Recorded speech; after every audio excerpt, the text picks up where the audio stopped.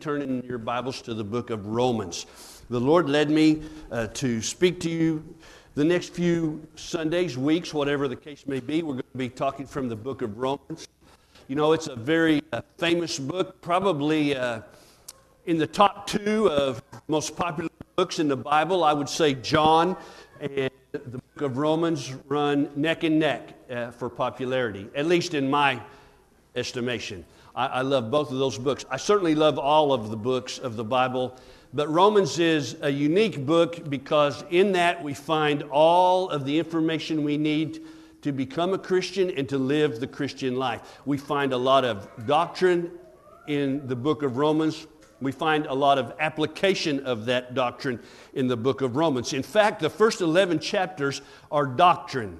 If you want to know what Christianity is about, then you open up the book of Romans and you read the first 11 chapters. You will find out what Christianity is about. If you want to learn how to live Christianity, then you start in chapter 12 and you finish the book in the book of Romans, and you will find life application of those truths.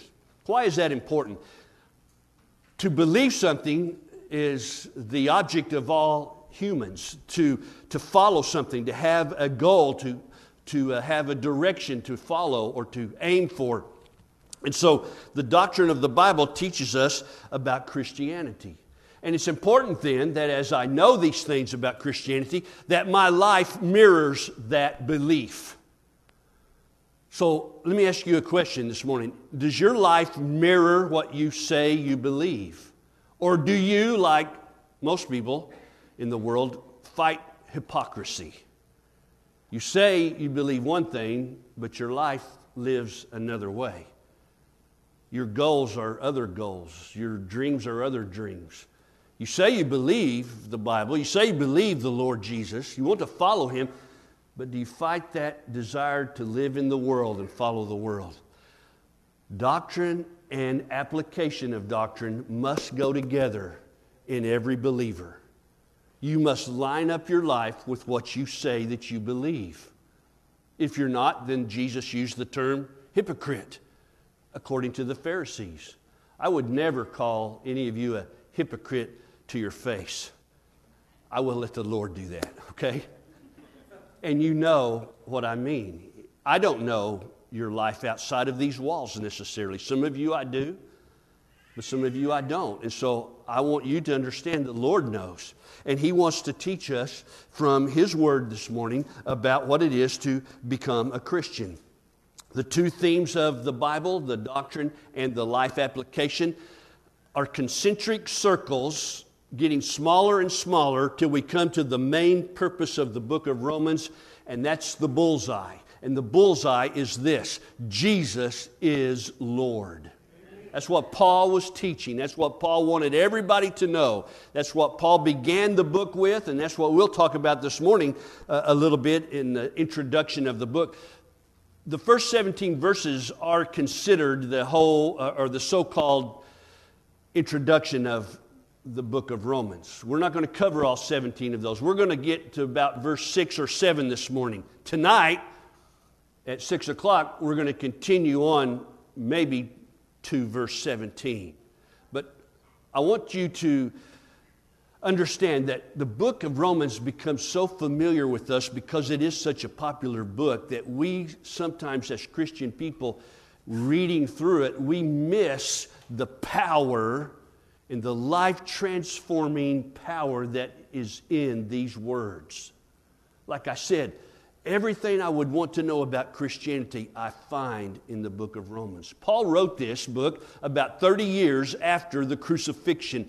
Paul wrote this book when he was in the city of Corinth, which was, at that time, a major trade city in the Roman Empire.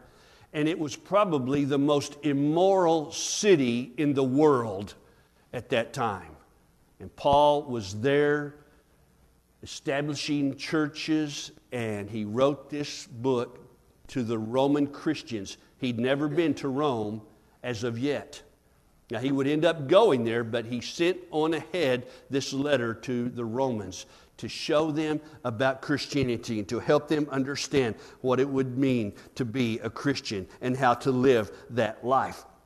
This book was so life-transforming that Augustine, many of you Bible students have heard of that name, Augustine. He read the book of Romans and it changed his life and he became a great theologian. Many of you have heard of Martin Luther, right? He was the reformist who broke away from the Catholic Church and put his thesis on the door of the church stating that he had read the book of Romans and that the church was in error and that he was going off in another direction, a direction of faith. Amen? Martin Luther, life changed because of the book of Romans. Also, many of you have heard of the author named John Bunyan who wrote the book called Pilgrim's Progress, a great book for you to read if you're a Christian. He was in jail and a Bible was given to him, or the book of Romans, and he read that book of Romans and it changed his life and he started down that journey and ended up writing the Pilgrim's Progress. More contemporary, John Wesley, one of the founders of the Methodist Church, he was reading the book of Romans and it changed his view in life about the Lord Jesus Christ and Christianity, and he branched out to become a great traveling evangelist and started a great awakening in Europe that spread to America. Why? Because John Wesley read the book of Romans. That's simple. That's simple. You are so familiar with it today that it doesn't affect you like that. I hope that you can stop for a minute with me and let's dig in as we go through the book of Romans and we will discover some truths that might even change your life as well. So to begin that, let's stand together one more time and begin in verse 1 of chapter 1. You follow as I read. The Bible says, Paul, a bondservant of Christ Jesus, called as an apostle, set apart for the gospel of God, which he promised beforehand through his prophets in the Holy Scriptures, concerning his Son, who was born of a descendant of David according to the flesh, who was declared the Son of God with power by the resurrection from the dead, according to the Spirit of holiness, Jesus Christ our Lord, through whom we have received grace and apostleship to bring about the obedience of faith among all the Gentiles for his name's sake. Verse 6, among whom you also are the called of Jesus Christ. To all who are beloved of God in Rome, called as saints, grace to you and peace from God our Father and the Lord Jesus Christ. Let's pray. Father, bless your word this morning in our hearts and help us, Lord, to see the value of knowing Christianity and then living it out in the days and weeks ahead. I pray you speak to us today. Help us respond correctly. In Jesus' name we pray. Amen. You may be seated. Thank you. You know, Paul begins with this thought, Jesus is the Lord, and he describes Jesus in a little detail there in the first few verses that we read. Jesus is Lord has to go before all of the other doctrines that you learn about in the book of Romans. For instance, justification by faith. We learn that in the book of Romans. But if Jesus is not Lord, then justification by faith means nothing. Amen. Jesus has to be the central figure. Jesus is Lord. He must be preeminent. Also, a doctrine we learn is sanctification by the Holy Spirit. Well, without Jesus as Lord, you're not going to be sanctified by the Holy Spirit. Amen. So all of the doctrines and teachings narrow down, as I said, to the bullseye that Jesus Christ is the Lord. Now, we don't follow a philosophy as Christian people. We don't even follow a philosopher. We don't follow a program. We follow a Savior. We follow a person. We follow the Redeemer, the Lord Jesus Christ. He must be central in all of my life. He must be central in all of my thinking, in all of my working, in all of my whereabouts, of all the things I do. Jesus Christ, as a follower of Him, must be central.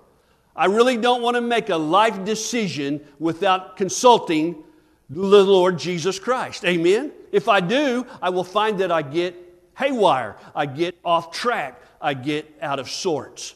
I must keep Jesus Christ central in my life. I must follow His leadership. Now, for you and I as Christians, we know that, right? We understand that. We can accept that, and we want to practice that.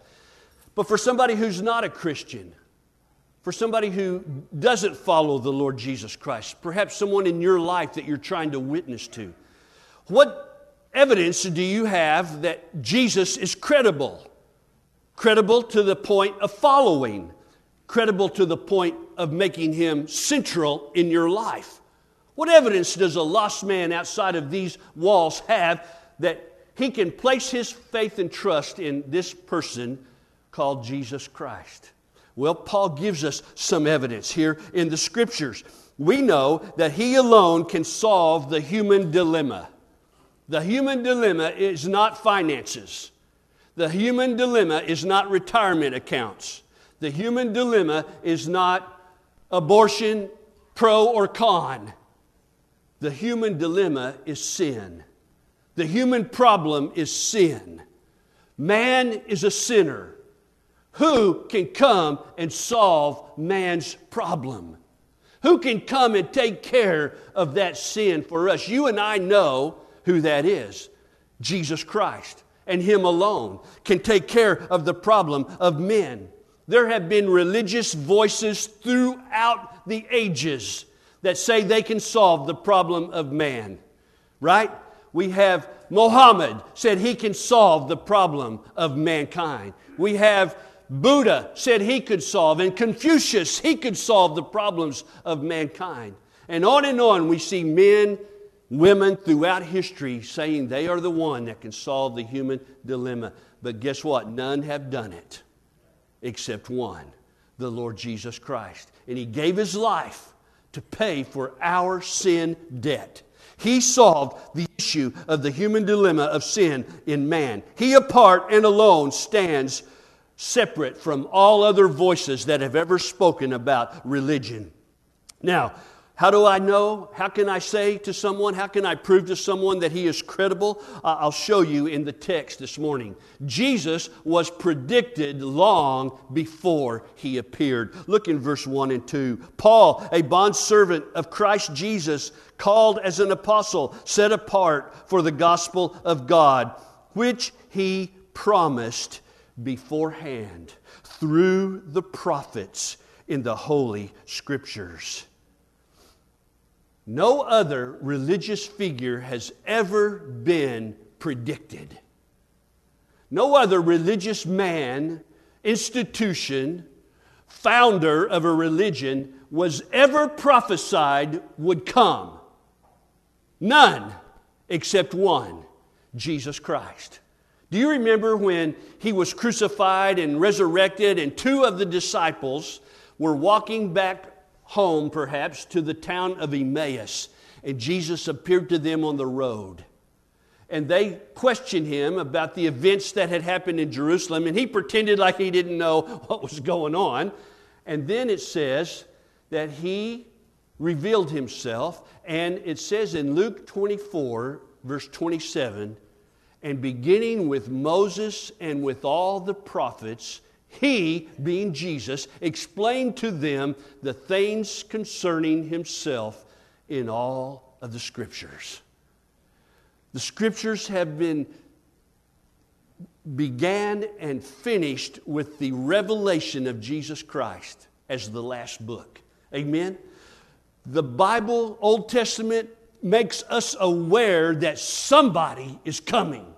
Somebody is on the horizon. Somebody is going to be revealed. All of the prophecies, all of the sacrifices in the Old Testament were mere shadows pointing to this man.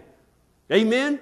Not other men, not other religions or other religious leaders, but this man, this God-man. They were pointing to Him and to Him alone. Now, we needed someone to solve all of our problems. And Jesus came and fulfilled all of those Old Testament predictions, all of those Old Testament prophecies. I wanted to find an illustration to help express that to you, and I found one about World War II, and the French underground had spies and people that could send information through enemy territory because the war was happening in France. And one way that they could validate each other was like this. They would tear a piece of paper, however they would tear it. They would mail one half of that paper to one of the spies, and they would hand the other half of the paper to the other spy. And in that process, when these two spies or these correspondents came together, how did they know they could trust the person that they were speaking to? They would take that piece of paper and they would hold it up to each other. And they knew that they were speaking to a trusted individual that they could share the information with. What did Jesus do in the predictions of Him, in the prophecies of Him? He came and fulfilled all of those. He validated Himself alone without anything else that He did, that He was the man that was to come and solve our problem, to heal us, to fix us, to change us. We close the Old Testament without Him appearing. We read those last words in the Old Testament in Malachi. We read about a forerunner who would come and prepare the way of the Lord. But Jesus was not there in the Old Testament. How does the New Testament begin? It begins like this. Angels descend and tell shepherds, I have good news of great joy for you. This night, in the city of David, a child is born. Amen? So the Old Testament closed without Him. The New Testament opens up with the announcement of His arrival. What a great lesson for us to understand and learn. The Old Testament pointed to Jesus. The New Testament revealed Jesus to us. He alone is this person. He was predicted long before He came. The second point I want you to see is this. Jesus combined within Himself the nature of God and the nature of man. No one else has ever done that. No one else ever will. He is a unique individual in all of the universe that He created, by the way. There is none like Him, and nor will there ever be one like Him. The Bible tells us in verse 3 and 4 in our text, concerning His Son, who was born of a descendant of David according to the flesh. Now think about that a minute. We have the genealogy of Jesus Christ in the Bible. We have it from Adam all the way to Jesus.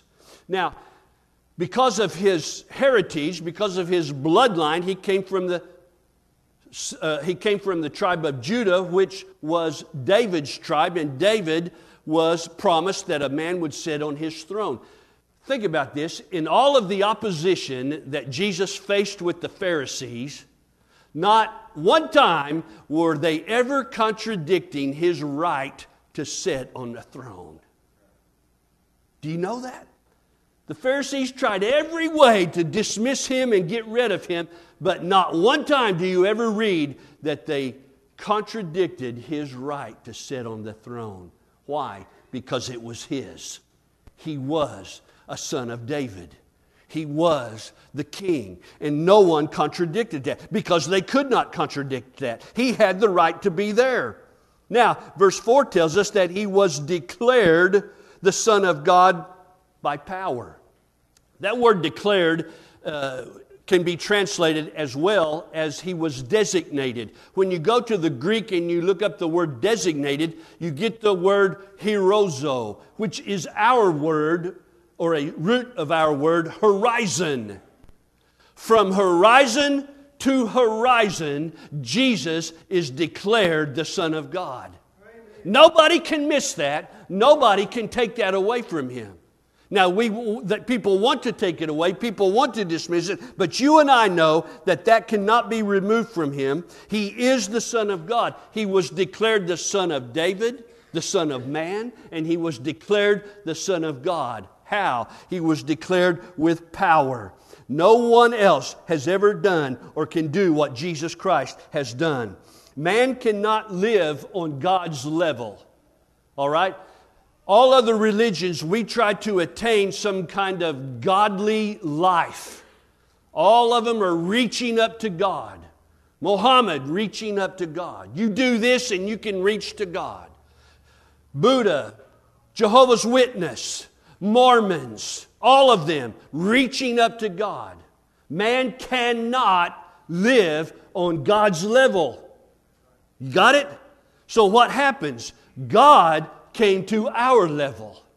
God the Father came to our level in the form of Jesus Christ. Therefore, God came to live in our world. Jesus, the Bible says, laid aside His deity. He laid it aside briefly, momentarily, temporarily, so that He could come and live among us. Why? Because man cannot live in the presence of a holy God. So Jesus laid aside that deity, that godliness, so to speak, and came and lived as a man for us. Now get this, Jesus did not come to act like God. Hear me? Jesus did not come here to act like God. Jesus came here to act like a man possessed by God. The Bible says that God was in Christ, redeeming the world to Himself. Jesus didn't come down here and point fingers at us and try to act all holy before us. Jesus came down here to be a man with us who was possessed by God. That is the God-man, the Lord Jesus Christ. He combined the nature of God and the nature of man into one body. The only one who has and the only one who ever will. Jesus came to act as a man filled with God. Which reminds me, if you're trying to act like God, you better give it up, brother, because you'll never make it. What you need to do is act like a man possessed by God. You need to act as a man who is filled with the Spirit of God. That's what God wants you to do. You can't act like Him. You won't be successful at acting like God. Thinking like Him, doing like Him, or being like Him. But what you can do is be a man who allows God to possess you and to fill you, just as the example that Jesus Christ gave us today. That's the heart of the gospel. Amen? A changed life, to become a man filled with God. Now, three things that Jesus did to declare His deity. Let's look in verse 4. Who was declared the Son of God with power. Now, Jesus came and He performed miracles upon miracles upon miracles. And you know what? The people still would not believe in Him. But that was the power that He possessed to declare who He was. He declared Himself as the Son of God by the miracles that He performed. He was a man possessed by God performing those miracles. The second thing I want you to see in verse 4, He was declared deity by the Spirit of holiness. Holiness. Holiness, holiness, holiness. You know, it's almost where you and I as Christians, we don't like that word. We don't like the word holy because it makes us uncomfortable because we know we're not. And don't you hate it when somebody calls you holier than thou? We don't like that word. It's a good word, but it means bad things to us in a way. Unless you grasp it or you are able to define it properly. Now there's another word which sounds similar, but it is written differently, and that would be wholeness. W-H-O-L-E-ness. Think of it, holiness, like that. Jesus came and lived a holy life, a separate life, but it was a whole life. It was the life that God intended for every one of you to live. A whole life. if you can think of holiness in that way, to live a wholesome life, Jesus demonstrated that wholesome life. And He demonstrated it as what God intended for His people to live and to be. We are called to live out that whole life. Amen? We are called to be holy people, set apart, separate from the world. We should look different. We should talk differently. We don't want to mingle in with the world. We want to be separate from the world. But at the same time, we want to reach the world. You know, I told you I got frustrated with Falls Creek because I went down there the last time I went, and it had become so much like the world that I got frustrated with the place. Why? Because I think that kids from the world need to go to a place that's different. Not like they are at home, not doing what they do at home. They need to go to a place that is holy, different. It will change them. Some kids won't be affected, but more kids were affected when they would go to a place that was safe, that was different, and they could hear about a holy God. Do you understand that? God wants you to be holy. He wants you to be different and separate, but at the same time, you have to mix with the people. You have to reach the people. You have to talk to the people.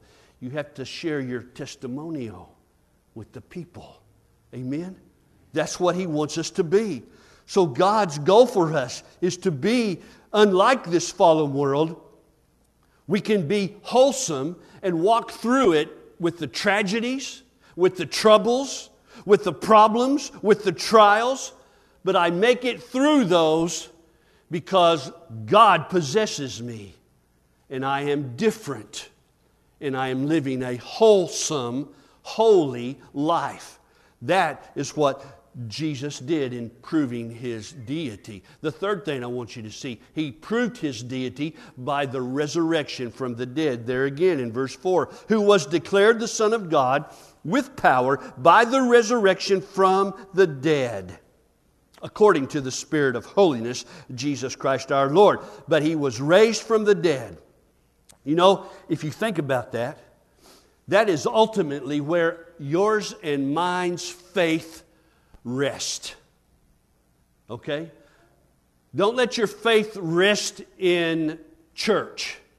Don't let your faith rest in your spouse. Let your faith rest in the fact that Jesus Christ was dead, but now He is alive. Therefore, as God raised Jesus from the dead, likewise He will also raise us. That's our hope. That's where our faith is. Our faith is in a person, Jesus Christ, but my faith rests upon the resurrection of the dead. Amen? That gives me a hope of the future, as Peter wrote in his letter.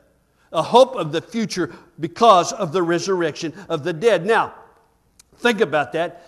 That resurrection gives me confidence to believe what God says. Do I want to agree with everything God says? Not always.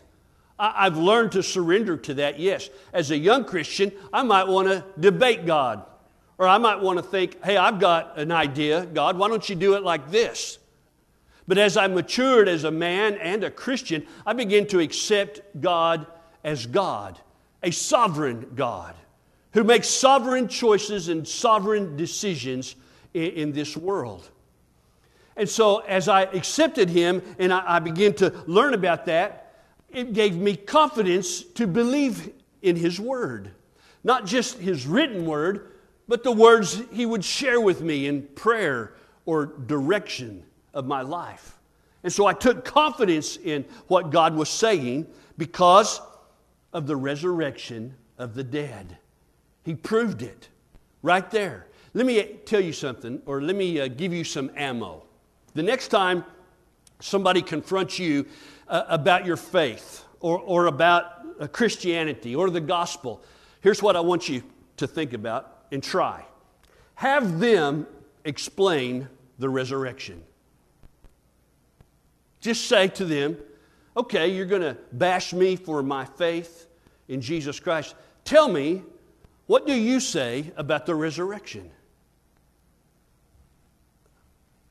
Be the first response, and then they'll start thinking of things that we've already read in the Bible, how they tried to explain it away. But you know what? You can't. You can't explain that away. Don't you think that if the guys got him out, that we would have some bones somewhere? Don't you think they'd be in a museum to put down Christianity? Here's the bones of Jesus. But we don't have any bones. Why? There aren't any. Amen? Have them explain the resurrection. Have them explain it away. They can't do it. It is a fact of history. It has been proven over and over and over again. Somebody wants to bash you for your faith, you challenge them with the resurrection from the dead of Jesus Christ. And see where they go and see what they can come up with. They will be dumbfounded. So, what do we do? Well, we've talked about the Lord Jesus and how He proved Himself and who He is. He's the bullseye. He's the center. He's all things to us. But now let's talk about you and me. All right, look in verse 6 again. Among whom you also are the called of Jesus Christ. To all who are beloved of God in Rome, called as saints. Now that word called there in verse 6 is not a verb. It's not an action word. It is an adjective. It is describing somebody. Called. You have been called. Now, you may have thought you were looking for God and seeking God when you found Him. You may have come to church today thinking, I'm going to go to Aaron Springs Baptist Church and I'm going to find God because I'm looking for Him. I'm sorry to misinform you or to inform you of this, that God is the one doing the seeking. You came today because He brought you here. You came today because He put it in you to come here. You came today because He is seeking you, not you seeking Him. Amen. The Bible says in Romans 3, we'll get to that one day, that nobody is seeking after God. All of us have turned away from Him. We've all become unprofitable, but God is seeking us. And so He seeks us by calling us. He extends that hand, just like that picture on the screen has that hand extended to you. He's calling you. He wants you to be saved. He wants you to follow Him. There are no self-made Christians. There are no man-made Christians. There are only God-made Christians. And God calls mankind to be saved. Now, He called me in a different way than He called you. In fact, He called me differently than any of you in this room. What do you mean, Brother Clay? I mean this, my testimony, my story, where I was, what I was doing, who I was. And God came into my life. He called me and I answered that call. My testimony is different than anyone in this room, and your testimony is different than anyone else in this room. Amen. Sometimes we want to attribute a powerful testimony to a person who is down and out and destitute, near death, and God reaches down and saves them and brings them to life. Hey, that is a wonderful testimony. But you know what? One of the greatest testimonies I ever heard was of a lady who grew up in church. And in her teenage years, she realized that she was lost and undone. She was a great person, but she gave her heart to Jesus Christ. And her life changed as she began to serve in the church and follow the Lord Jesus Christ. To me, that's the greatest testimony. Hey, it's great for somebody who's way out there in left field to come to the Lord. But for me, it's greater for somebody to be right under His nose and to realize they need Him still and to be saved by Him as His grace extends to anyone who is willing to answer that call. Come, come, Come. Jesus is calling us. So I want to ask you this morning, do you trust Him? Do you know Him? Have you answered that call yourself? Look what Jesus said in John chapter 6 on the screen. All that the Father gives me shall come to me.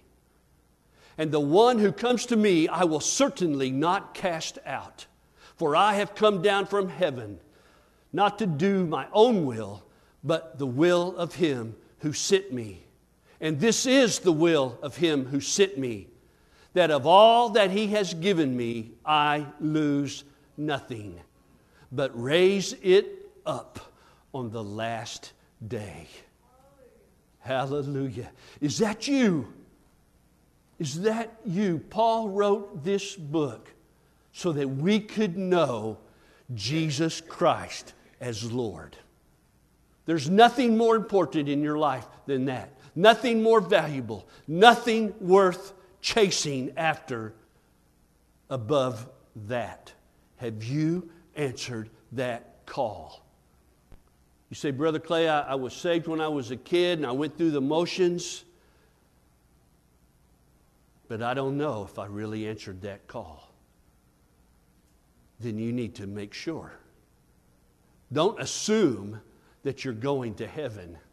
Know that you're going to heaven. You can know that, understand. John also wrote, these things I have written to you that you may know you have eternal life. I pray today that you would make that decision solid in your life before you leave this room. There is no shame in coming down here and saying, Brother Clay, I'm not sure. The shame is staying in your seat, not being sure, and going to your death, not being sure, and standing before Christ, not being sure. That's where the shame is. Come today, surrender your heart to Him, answer that call. Paul wrote this letter, signed, sealed, delivered from the heart of God to you. Come tonight, we'll finish the introduction, and we'll learn about ourselves even more. Let's pray. Lois will come and play. We'll stand together in just a moment. You come to this altar, do what you need to do. I'll be here waiting for you if you need to talk to me. I want you to be sure. Okay? No doubts, no fears. Be sure. Father, we come this morning and we ask you to use your Holy Spirit in this place and reaffirm the salvation of your people here. And then, Father, to convict the hearts of those who aren't saved, who aren't sure, who don't know. Father, I pray that your will is done in this moment, in this place. Lord, thank you for Alfonso coming and sharing this morning about missions and the importance that is in Mexico. And Father, that importance is even in this room right now and even in this community of Aaron Springs. Father, I pray your will is done. You save people, Lord. Forgive us, Father. In Jesus' name, amen. Let's stand.